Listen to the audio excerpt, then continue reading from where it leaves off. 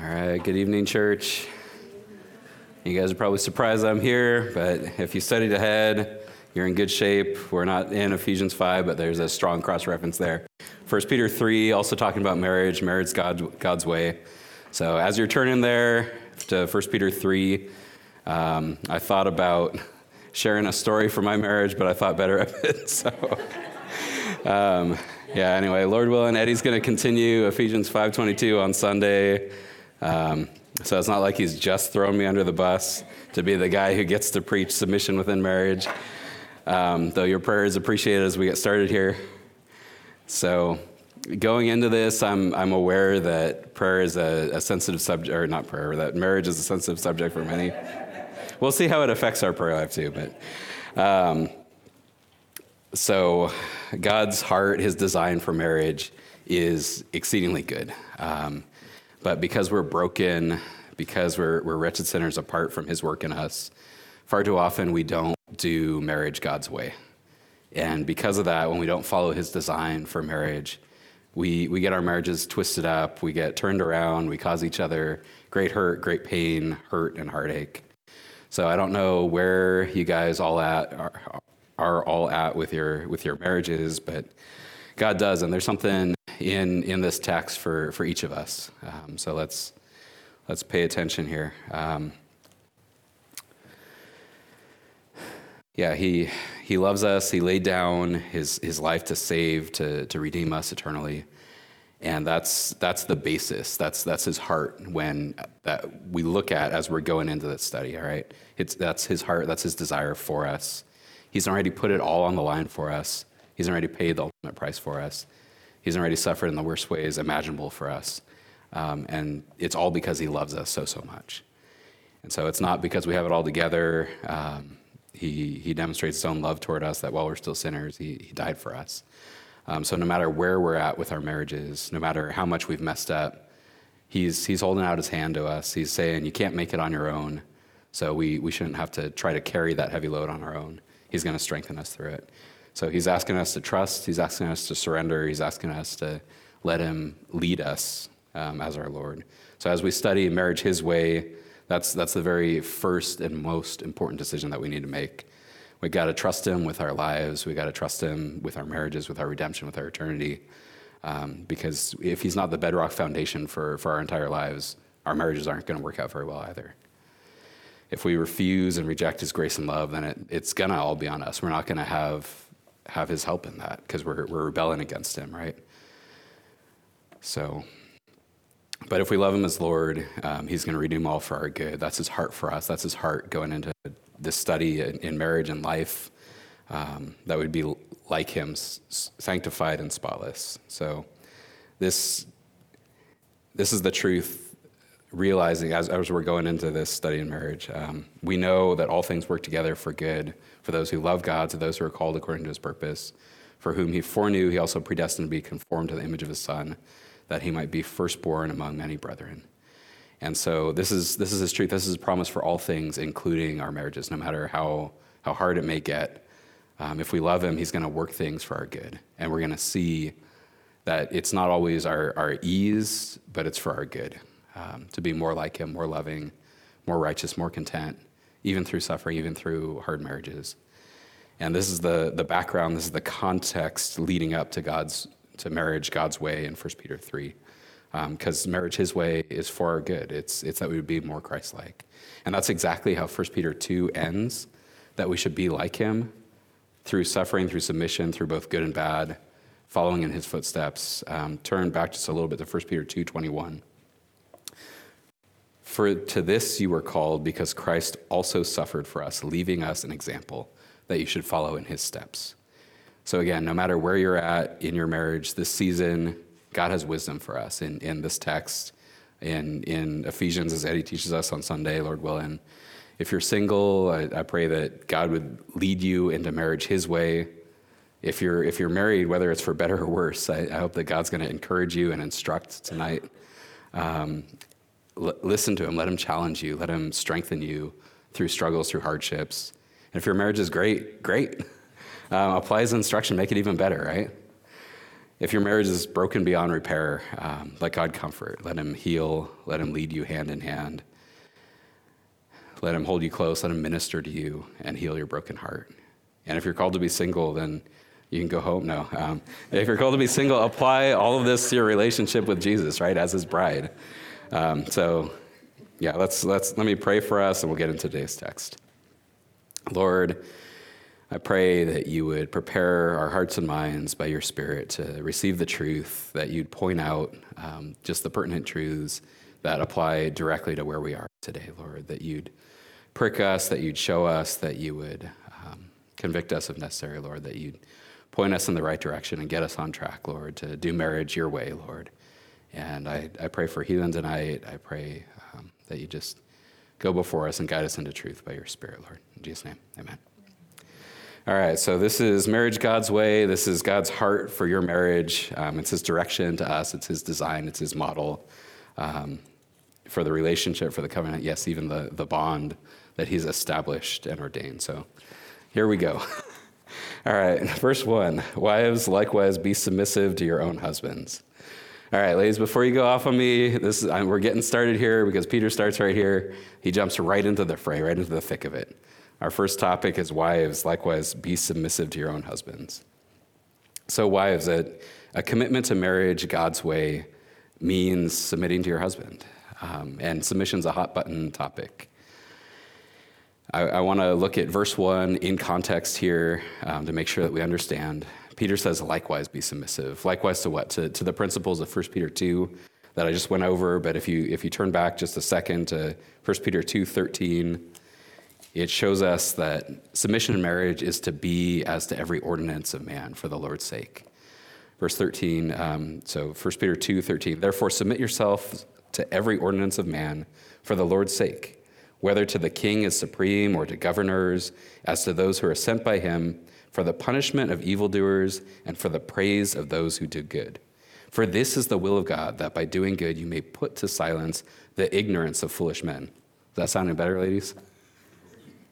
Just as godly authority is sent by God to rightly suppress evil and promote good, a good, godly husband should do the same, right? We should rightly lead our wives in godliness. That's our call. That's what we're called to do.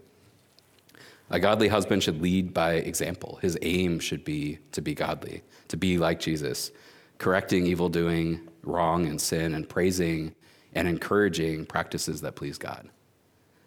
A godly husband isn't supposed to be an overbearing tyrant. He's not supposed to be, someone who's just like telling you this is the way it's got to be. He's supposed to be a servant leader. Just as Jesus is Lord, right? He's Lord. He's absolute authority, but he still washed the disciples' feet. He served in the lowliest ways. He's our ultimate example in marriage. Marriage God's way should be like living in a peaceful, just, safe society, rightly ruled by good, godly authority. That's what we're called to do as husbands. As a godly marriage should rightly silence the ignorant ideas of those who misunderstand the concept of submission as well. Sometimes they may even criticize God in this day and age by taking this direction, this verse, this command out of context. So I want to be clear here. This verse doesn't give ignorant, foolish men the right to be overbearing tyrants. Just as with every ordinance of man, marriage submission is to godly authority first, subject to God's law and authority first. So if he tells you to sin, you're not to submit and sin.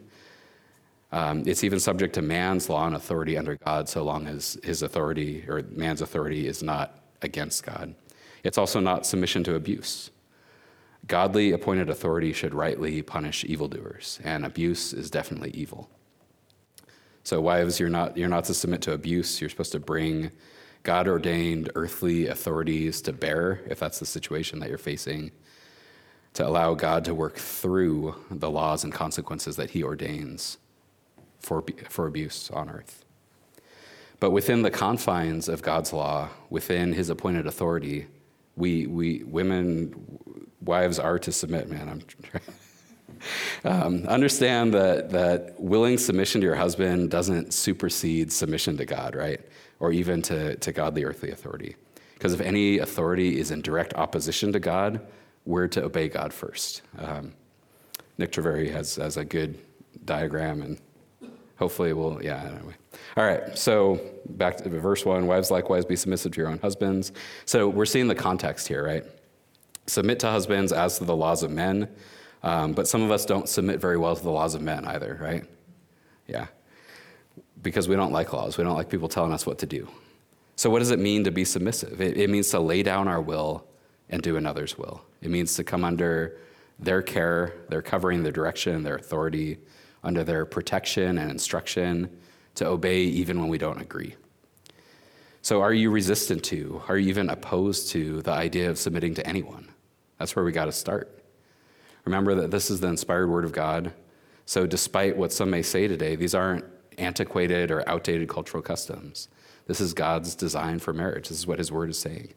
It's marriage his way, it's his will, it's his direction for wholehearted submission. Ephesians 5:22, that Lord willing we'll study on Sunday, tells us, wives, submit to your own husbands as to the Lord.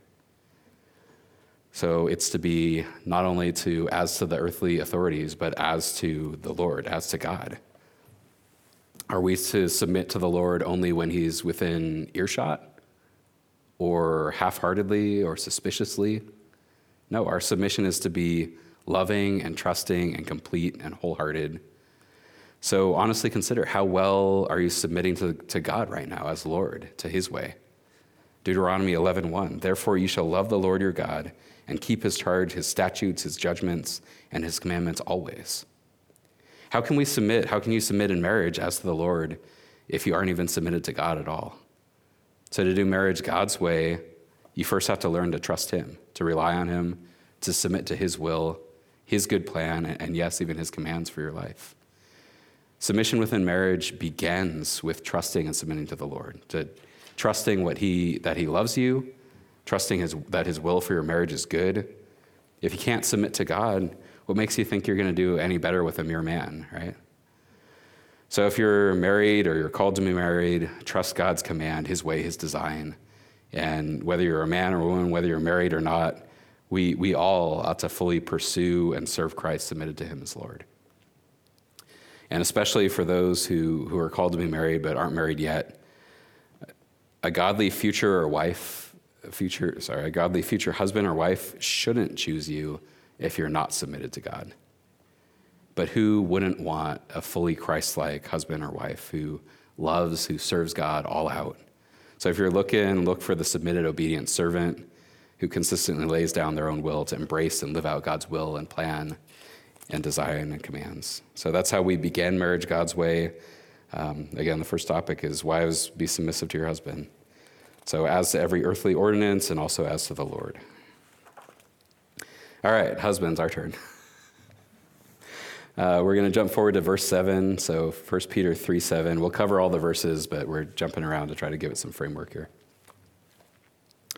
Husbands, likewise, dwell with them with understanding, giving honor to the wife as to the weaker vessel, and as being heirs together of the grace of life, that your prayers may not be hindered. So the likewise here is the same wording as with wives. So as to every ordinance of man, for the Lord's sake, so the same authority principle takes place. The second topic is husbands dwell with understanding, giving honor. So it's straight from the text. Husbands, we are to dwell together. We're to live together. We're to be present and not absent. How can we honor our wives and dwell in understanding if we're not even home? If we're not ever there, if we're not ever present, how can we shelter? How can we protect? I know the strong desire and drive in a man to work and to provide no matter the cost. And there will be seasons, there may be seasons when your work, your provision requires some temporary separation. But prayerfully consider and count the cost and beware of how much harm can come from a super extended time apart from your beloved. How much more weight does she have to carry as the weaker vessel when you're away from home, when you're not there to help? How much more danger and temptation are there for sin? Affairs don't happen when couples are dwelling together with understanding. They happen when people are apart, when they're alone. Sin seeks out opportunities during separation. When a wife isn't honored and a husband isn't leading and loving his submitted wife, that's obviously not what God desires for marriages done his way. So if we're to make no provision for sin and take the way of escape, we've got to dwell together. We've got to be together. Likewise, for you singles, it's hard to teach to a mixed crowd here, but watch out for the man who doesn't make time for you, right? Or for God right now. Do you really think that things are going to change for the better once you get married? Not necessarily. If a man isn't committed to Christ and to you right now, then what are you even doing? God can redeem, he can change, but why choose a really hard path when you know that the guy that you're pursuing or the lady you're pursuing is living contrary to God's commands? Husbands are also to live in understanding. So looking at the first part of verse 7 here. Husbands are to live in understanding, giving honor as to the weaker vessel. So this direction from God it's not a diss to women. Peter isn't calling women weak here. God is calling husbands to gently honor, as you would a cherished, treasured, and yet still fragile vessel. God designed women to be tender and maternal and sensitive. And guys, I mean, you know this to be true. How many times have you, who cries more often, you or your wife? Right? How often, though, are her tears your fault, right? I mean, my wife says that she often cries for no reason, but you ladies are like, yep. But really, how often are her tears my fault, right? How often have I said something wrong or done something wrong without living in understanding? How often have I not honored my wife as I should have, right? I've been harsh or insensitive or unloving instead of treasuring and cherishing and caring for her, guiding her according to Jesus' will with gentle truth and love. She's not, your wives are not your servants. They're definitely not your slaves. Your wife is a gift from God to be treasured. She's your helpmate to be honored. And that's the truth from our text here. Look at the end of verse 7. She's also a co-heir to God's same gift of grace.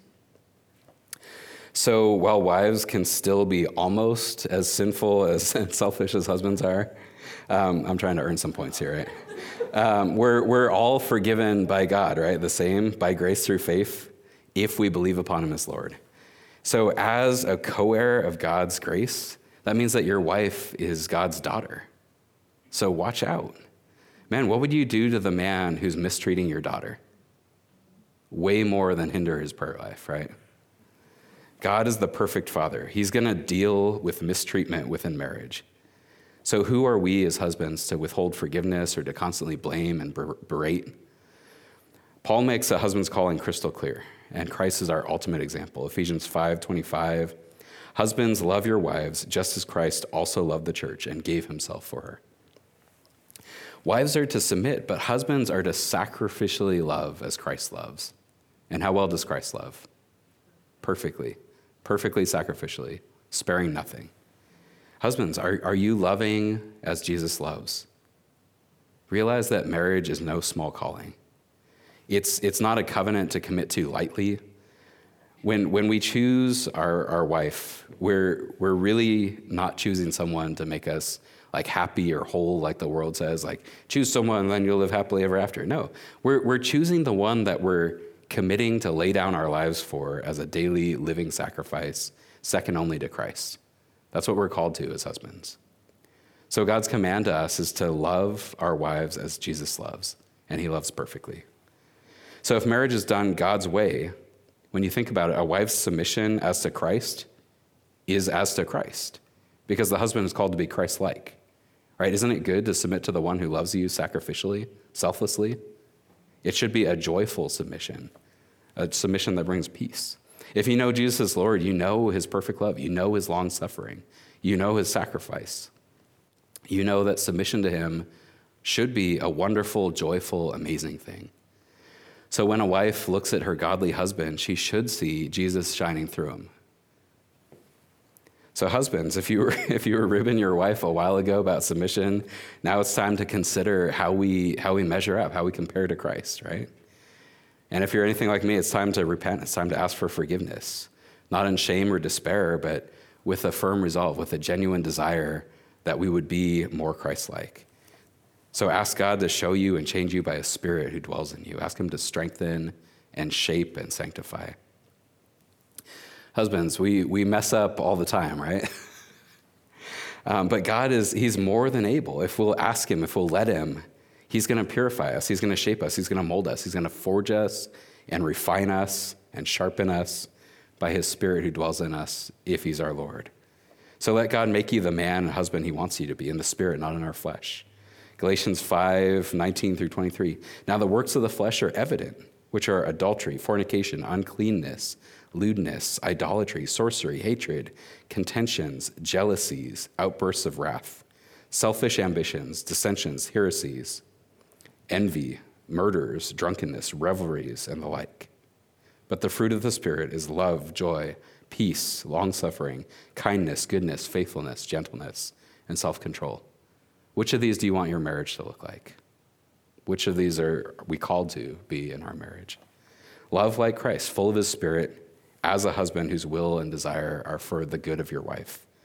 Give anything, lay down anything to provide, to protect, to serve, and to sanctify. That's who we're called to be as husbands. That's marriage God's way.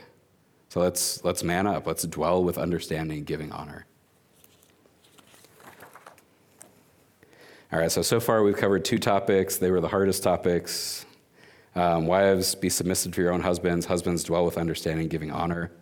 And if you're thinking marriage seems super hard, Jesus' disciples agreed. In Matthew 19:10, they said, his disciples said to him, if such is the case of a man with his wife, it's better not to marry. Well, it turns out it's way better not to get married than to marry the wrong person. So we're going to look at 3 topics on how to choose a husband or wife or what to look for. And for those that are the majority in here who are already married, let's apply these to how to be a better husband, a better wife. So let's apply them. A special note here, apply them to yourself. Don't use them to bludgeon your spouse. That's a bad thing. I already made the mistake, and Rebecca didn't respond well. All right, verse 3. I'm going to keep digging here. It's good. All right. So 1 Peter 3, verse 3. Do not let your adornment be merely outward, arranging the hair, wearing gold, or putting on fine apparel. So does Peter say don't worry about your adornment at all? Don't care about what you look like? No, he says don't let it merely be, only be, exclusively be outward. He doesn't say don't do your hair. He doesn't say don't wear jewelry or nice clothes. The Bible says it's not just about cute clothing. It's not just about perfect hair. Appearance is important, right? You want your wife or your husband, for that matter, to be extremely attractive to you, but it's not the most important thing. Peter goes on in verse 4. Rather, let it be the hidden person of the heart, with the incorruptible beauty of a gentle and quiet spirit, which is very precious in the sight of God. So our 3rd topic is have a beautiful heart. God inspired Peter to write about the hidden person of the heart, about true beauty, because realistically everything else is going downhill. Looks are going to degrade, right? I mean, not many of us are getting better as we age, but Christ-like character is incorruptible. Yeah, I know, I'm really digging here. All right. For complaints, send them to Rebecca or save them up for Eddie on Sunday. All right, looks are going to degrade. Christ-like character is incorruptible. That's what really matters the most in marriage. Our hearts, our spirit, are very precious in the sight of the Lord. That's what we read. Just as the Christ-like heart of your husband or your wife should be precious to you as well. And if you're still looking, don't be blinded by outward beauty, by hair, by jewelry, by clothes. Instead, look at what's truly precious according to God. Middle of verse 4 tells us gentleness, the quiet, calm peace modeled by many women of the word. Look also for the other fruit of the Spirit: love, joy, patience, kindness, goodness, faithfulness, self-control. We already covered the gentleness. Who cares how beautiful someone is if you can't stand being around them, right? You know it's truth. Michelle's cracking up here. All right, since we're examining ourselves, let's give our hearts a beauty treatment, right? Scrub off some abrasiveness and abuse, exfoliate some gentleness and kindness, right? Neutralize the never-ending nagging with quiet, peaceful wisdom and encouragement. Proverbs 25:24 tells us it's better to dwell in a corner of a housetop than in a house shared with a contentious woman. Don't look at me like this, it's from God. So let the Spirit examine your heart and show you, are you ever contentious? Are you ever scolding or nagging or harping, quarreling, complaining? If so, then we should apply verse 4. We should nourish, cultivate the incorruptible beauty of a gentle and quiet spirit, which is very precious in the sight of God. So next, Peter speaks of women of the word who trusted in God's design for marriage. Verse 5. For in this manner, in former times, the holy women who trusted in God also adorned themselves, being submissive to their own husbands, as Sarah obeyed Abraham, calling him Lord, whose daughters you are, if you do good and are not afraid with any terror.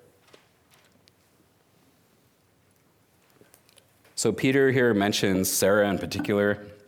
It's because of her incredible beauty, right? No. She was very beautiful, but Peter says, be like Sarah in her submission to her husband Abraham as to the Lord. Like all of us, Sarah made mistakes. She's known especially for lying about her inward laughter. But in verses 5 and 6 here, Peter instead points out her submission. He points out her obedience within marriage. Listen to Genesis 18:12. Therefore Sarah laughed within herself, saying, after I have grown old, shall I have the pleasure, my Lord being old also? Sarah wasn't calling God old here. Abraham for her was the lowercase Lord and love of her life. Sarah was super beautiful on the outside, but consider her heart toward her husband, because she submitted herself to go where Abraham went, from Haran to Canaan, leaving everything they knew and then on to Egypt. She trusted her husband to lead her, rather than giving in to fear or even terror. She submitted to Abraham's plan when he gave up the best of the land to Lot, land that was lush and rich and fertile, like the garden of the Lord. And then she submitted again to Abraham when he gave Melchizedek a tenth of everything they had. That would be a pretty hard sell for some people to be like, oh, yeah, we're moving, we're giving a tenth of everything away. And then after that, they accepted nothing that the king of Sodom offered them, not one thread. She trusted her husband to lead her. She honored him in her heart. And ladies, I know that this is dangerously similar to our first topic on submission, but as Peter points out, there's a subtle difference here. Peter's focusing on the heart behind Sarah's submission here, and she had a beautiful heart. She submitted in trust, in love, without second guessing, without reservation, without resentment. She trusted her husband to lead her. Listen to verse 6 again. As Sarah obeyed Abraham, calling him Lord, whose daughters you are, if you do good and are not afraid with any terror. So Sarah did good by obeying her husband and not succumbing to fear and terror, not giving in. Did she have plenty of reasons to fear? She did. Not only has she left everything to travel through hostile foreign lands, she also wanted kids. She couldn't have them. Now, miraculously, God gave Sarah children after she was 90, but she certainly had ample opportunity to fear, to doubt, to question. Our fourth topic is do good without fear. When you think about it, what good do fear and anxiety and even terror do for us? Nothing. When we're afraid, we hide, we run, we lash out. Sometimes we close up in silence, or we harden, we wall up our hearts. We try to protect ourselves. And within marriage, the fear and terror that Peter addresses are a crippling poison. Wives especially, if your fear is stronger than your trust and confidence in God and in his leading and provision through your husband, it's not going to go well. It's going to sabotage your ability to work together, to do the good that God has prepared beforehand and set before you. So don't worry, don't fret, don't overthink, don't overanalyze, don't second guess. What should we do with fear and anxiety? It's a good verse to memorize. Give it to God, bring it to him in prayer. Philippians 4:6-7. Be anxious for nothing, but in everything by prayer and supplication, with thanksgiving, let your requests be made known to God, and the peace of God, which surpasses all understanding, will guard your hearts and minds through Christ Jesus. Kim has a song if you want to memorize that, it helps. All right, so when you're afraid, when you're anxious, pray. Or even better, pray together.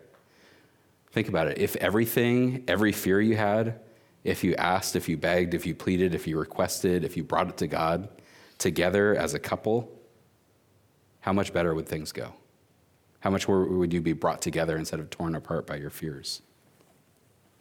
And when you focus on God's greatness, your fears are going to be put in right perspective. So husbands, help your wives. Guard her heart, guard her mind, go to God together. When you hear her getting anxious or fearful, go to God in prayer together. The threefold cord of a husband and wife in close communion with Christ is strong.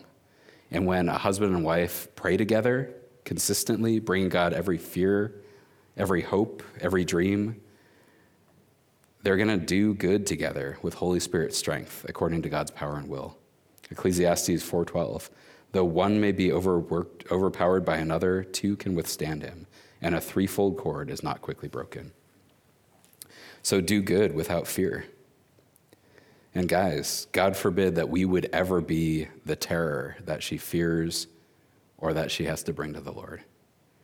Because we're called to love, we're called to serve sacrificially like our Savior, not be loud or scary or overbearing brutes. So do good without fear. My heart goes out to wives with husbands who won't do marriage God's way. And God has some difficult direction here through Peter for wives walking this hard road. Going back to verse 1, wives likewise be submissive to your own husbands, that even if some do not obey the word, they without a word may be won by the conduct of their wives, when they observe your chaste conduct accompanied by fear. So if you only later realize that your husband isn't living well for the Lord, you're still to submit with a goal, with a hope, with an aim, that you would win your husband to God by doing marriage God's way. God can use you to win over even a mean mate, even one who's in total disobedience to the word. So our fifth topic is challenge with chaste conduct. Chaste conduct here means being holy, being blameless, being innocent before God, not returning reviling for reviling or evil for evil, not fighting against your mate, not fighting fire with fire, but fighting for them, praying for them, even while they're sinning. Just as Christ willingly suffered for our sake, not because he was weak, but because he willfully chose meekness so that he might win us, so that he might draw us with his loving kindness, so that we can see our sin for what it is and repent and receive grace.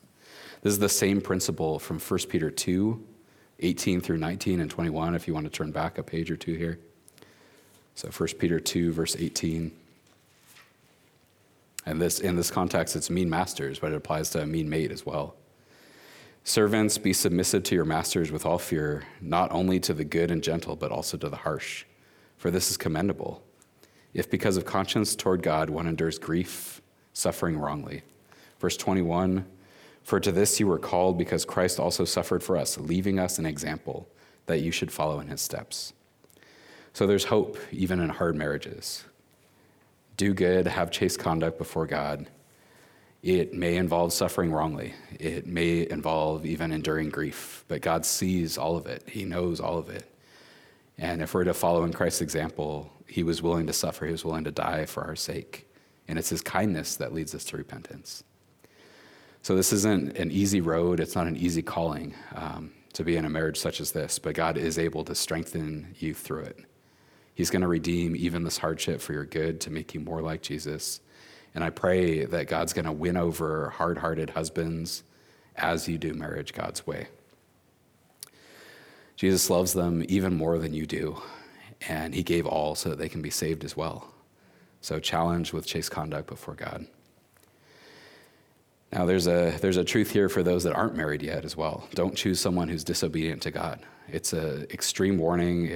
Marriage is the second most important decision you're ever going to make. So pray, seek wise, godly counsel, and then listen. Don't be blinded. Don't be fooled. Judge and pray and discern very carefully so that you don't choose the hard road of having to suffer and even to submit to someone who won't obey God's word, someone who's not going to do marriage God's way, having to hope that someday, somehow, God might use you to win them over. This brings us into this next warning, which is the truth, the counsel, the command from 2 Corinthians 6:14. Do not be unequally yoked together with unbelievers. For what fellowship has righteousness with lawlessness? What communion has light with darkness? Our sixth topic is don't choose to be unequally yoked. This instruction seems super easy until you've already fallen for Mr. or Miss Wrong, right? It's super easy to be blinded by emotions, by attraction in the moment. When you think someone is Mr. or Miss Right, you're going to fall for every word that they say, every empty promise. They're going to jump through every hoop that you want them to, and you're stuck once you say yes, even if they don't believe. So don't choose that hard road. But if that's already the reality of your marriage, there is still hope. 1 Corinthians 7:12-16 tells us, but to the rest, I, not the Lord, say, if any brother has a wife who does not believe, and she is willing to live with him, let him not divorce her. And a woman who has a husband who does not believe, if he is willing to live with her, let her not divorce him. For the unbelieving husband is sanctified by the wife, and the unbelieving wife is sanctified by the husband. Otherwise your children would be unclean, and now they are holy. But if the unbeliever departs, let him depart, and if a brother or sister is not under bondage in such cases. But God has called us to peace. For how do you know, O wife, whether you will save your husband? Or how do you know, O husband, whether you will save your wife? So this is a very similar principle as to the husband who's disobedient to God, that we would be willing to suffer and strive for the sake of an unbelieving spouse, for their salvation, for their sanctification, to be the Christ-like example of love and willing sacrifice in their life. But again, it's no easy road, which is why we're warned ahead of time, don't be unequally yoked. It's like only one ox doing the work while the other one's dragging behind, pulling you down, pulling in the other direction. It's going to be hard. It's going to be difficult. But God can redeem even that hard road. He's going to strengthen you to endure. He's going to give us strength by his Spirit. But he tells us not to choose such a marriage. So don't choose to be unequally yoked. Christ only endured the cross because there was no other way that we can be saved. That's why he pleaded with the Father to remove the cup if there was any other way whatsoever. But he loves us so much that he willingly went to that cross. He suffered for our sake to pay for our sin. He laid down his perfect life so we can live. And he rose to life as proof of his promise so that we can have eternal life if we believe upon him as Lord. We can't save an unbelieving spouse, but we can let Christ shine through us. We can give them the gospel in word and in the way that we live and love. We can pray, we can point them ever toward their need for Jesus' great gift of grace. We can show them how much we cherish Christ, how much he loves us, but it's going to take strength, his strength. Sadly, the unbelieving world often tells us to just give up, give in, quit, get a divorce. And many who either choose to be unequally yoked or who surrender to Christ later in life and find themselves unequally yoked just want a way out. They want any way out of a marriage where they have to taste some of the suffering that Christ so willingly endured. Some look at 1 Corinthians 7:15 to see a permissible escape. It tells us, if the unbeliever departs, let him depart. Some think if my husband or wife leaves, departs, abandons, then I'm finally free. But you shouldn't make an unbelieving spouse so miserable that they leave. Our seventh topic is don't sabotage your marriage. Love is long-suffering. In any marriage, we should submit to long-suffering and love. Look at verse 8-16 in our text in 1 Peter 3. Finally, all of you be of one mind, having compassion for one another. Love as brothers, be tender-hearted, be courteous, not returning evil for evil or reviling for reviling, but on the contrary, blessing, knowing that you were called to this, that you may inherit a blessing. For he who would love life and see good days, let him refrain his tongue from evil and his lips from speaking deceit. Let him turn away from evil and do good. Let him seek peace and pursue it. So Peter writes that this direction is for all of you, all of us. So it certainly applies to any that are suffering through unequally yoked marriages, but it also applies to all of us in general. In verse 9, he says, don't return evil for evil. Don't fight fire with fire. Don't return reviling for reviling. Instead, what are we supposed to return? Blessing for evil. Don't bite back, don't bark back. It's not going to make anything better, right? Blessed are the peacemakers. We're called to be better than that. We're called to turn away from evil and instead do good, to bless, to pursue peace, to be tenderhearted and courteous. That's what our text says. Consider Jesus' response when he was reviled. He's our perfect example, right? In Luke 23:34, he says, "Father, forgive them, for they do not know what they do." That should be our heart when we're wounded by our spouse, asking for forgiveness, praying for them.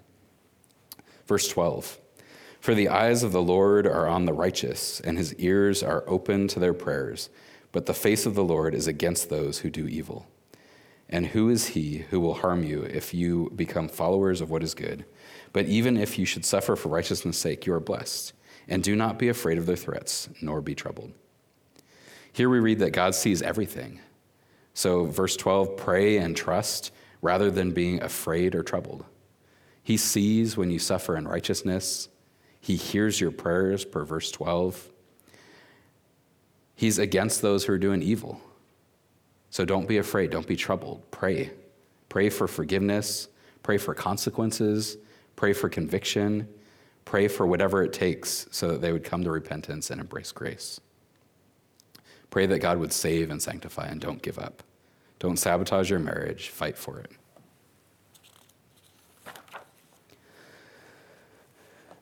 Our eighth topic is that marriage is a lifetime bond that we choose.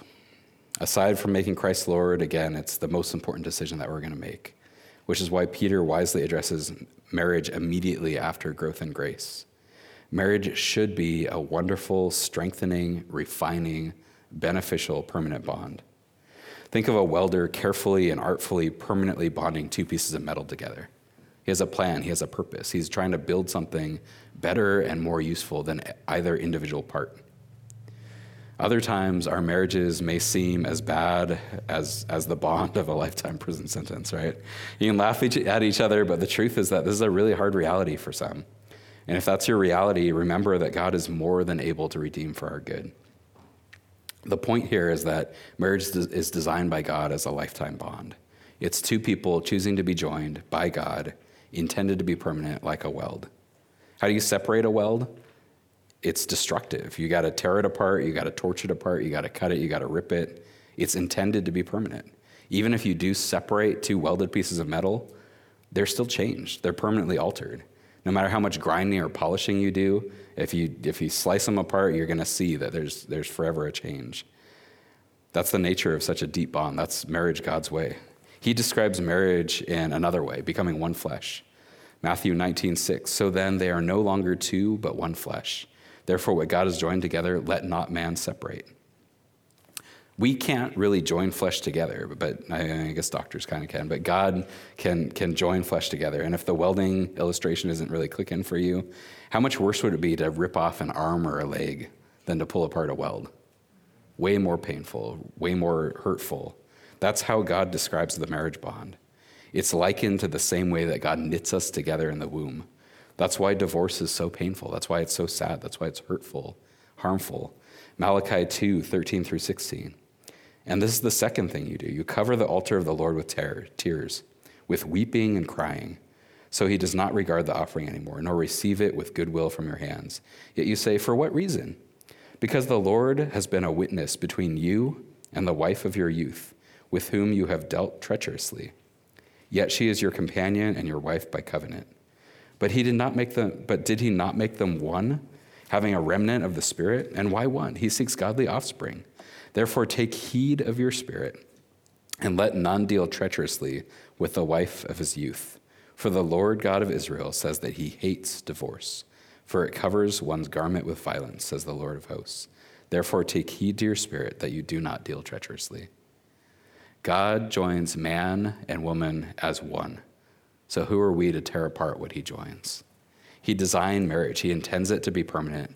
He says that he hates divorce. Breaking the marriage bond that God established is always going to be painful. It's always going to involve tears, weeping, crying. He hates divorce. He hates all the treachery that leads up to it. The betrayal, the pain, the damage that it inflicts on husbands, on wives, on children. There's nothing good about tearing apart what God has joined together. But when the marriage bond has already been broken, you have to choose again. You got a choice to make. So in studying marriage God's way, we've got to address how the sin and treachery of abandonment and adultery can tear apart the lifetime marriage bond that God desires. Abandonment is when a husband or wife departs, when they leave, when they take off entirely. 1 Corinthians 7:15, but if the unbeliever departs, let him depart. A brother or sister is not under bondage in such cases, but God has called us to peace. So this is the tearing apart of God's marriage bond by true intentional abandonment. This is when a husband or wife unilaterally leaves, and while God still hates the destruction inflicted by such a departure, the one who was abandoned is no longer under the marriage bond. Another way of understanding is that abandonment is like a de facto divorce without even the decency of paperwork.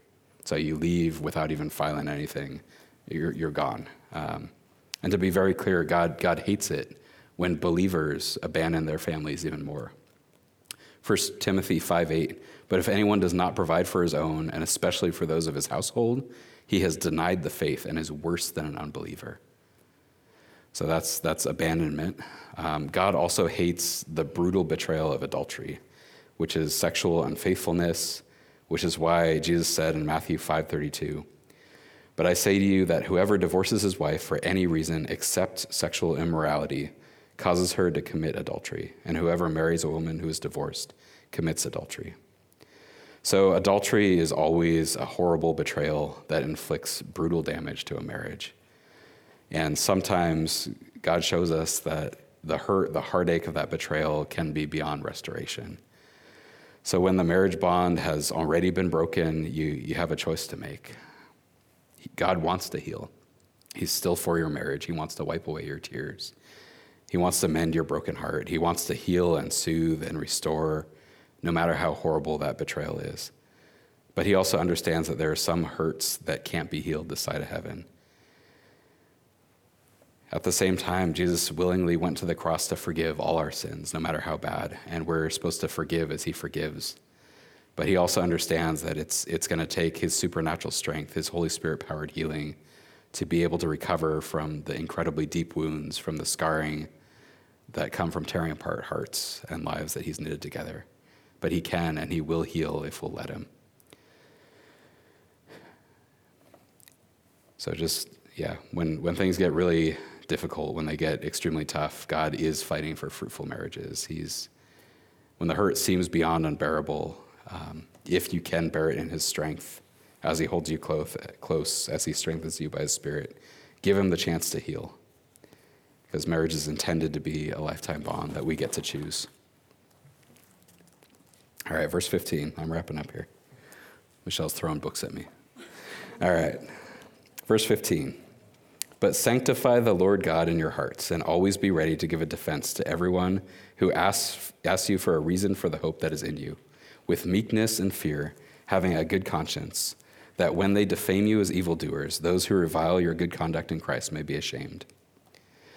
So to sanctify God in our hearts is to set him apart. It's to show that our hope is in Christ, to make him our focus, to make him our strength, even amid much long suffering. To not only explain our heartfelt hope in him, but to show how much we hope in him, even in the midst of evil. This is how we're supposed to answer revilers, those who falsely accuse, those who defame, even when we're showing Christ-like conduct. Yes, even within marriage, we're to answer meekly, not weakly, fearfully, respectfully, as Jesus demonstrated, which we can really only do if we have a good conscience, right? If we know that we're wrong and they're calling us out, then that's a whole different thing. But if we're doing as he instructs, then our hope is that our revilers, those who are falsely accusing us in the end, are going to be rightly ashamed. If our conduct is good, if it's Christ-like, what just cause do they have to revile us? None. So stand strong in the power of his might, submit to long suffering for his sake, and then explain why you're willing to endure what you wrongfully reviled. Within a hard marriage, here's what this defense may look like or sound like. And maybe I'm not such a great communicator, so bear with me here. I'm praying that God will forgive you for treating me like this, or I love you, I forgive you because God has forgiven me and wants to forgive you too. Or I'm not arguing because I trust that God's going to make you who you ought to be. All right, maybe not that last one, but...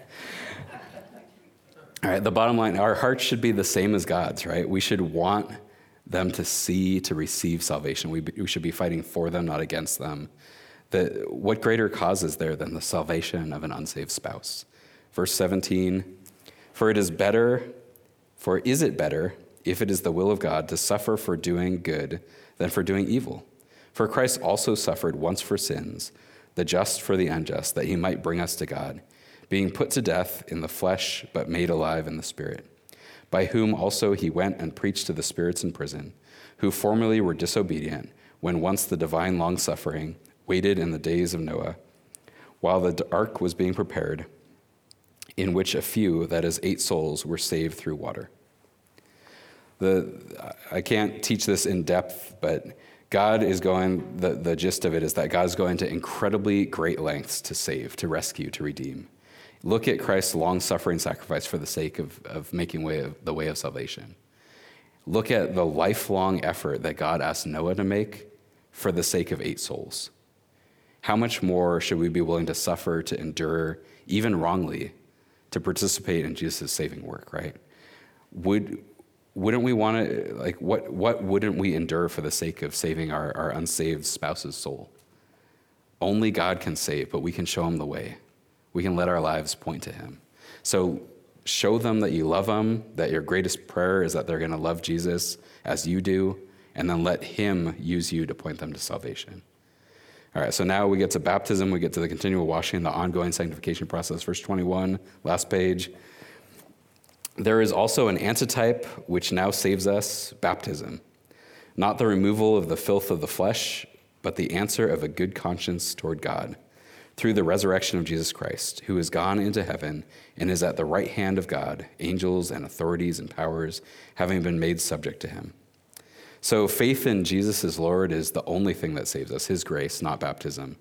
But baptism is our outward expression of that faith. It's showing that we want to live for him as Lord, that we're dead to our old self, our desire for sin, that we want him to sanctify us, to make us more like him. But he's the one that saves, not us. Titus 3:5, not by works of righteousness which we have done, but according to his mercy, he saved us through the washing of regeneration and the renewing of the Holy Spirit. And this should be our great hope and prayer for our husbands, for our wives. Absolutely. Salvation, baptism for the unbelieving, but for all of us, right? A lifetime of sanctification by the Holy Spirit. And God uses marriage to grow us in grace, to refine us, to teach us. It's a tool to sanctify us, to help us better understand his relationship with us. If you're married, you know how much God uses your marriage to sanctify you. I didn't really understand how selfish I was, how selfish I still am until I got married. But now Rebecca lets me know every day. No, really, it's the Spirit who convicts me, right? And he does a way better job of it than our husbands or wives could ever do, right? He cuts right there, just as God intends. The truth is that we can learn much, we can grow much through marriage God's way, if we'll hear, if we'll heed, if we'll learn and remember, and then actually apply his word. So if you've been called to marriage, it's going to benefit you, it's going to grow you greatly, and it's also going to honor and glorify God greatly at the same time too.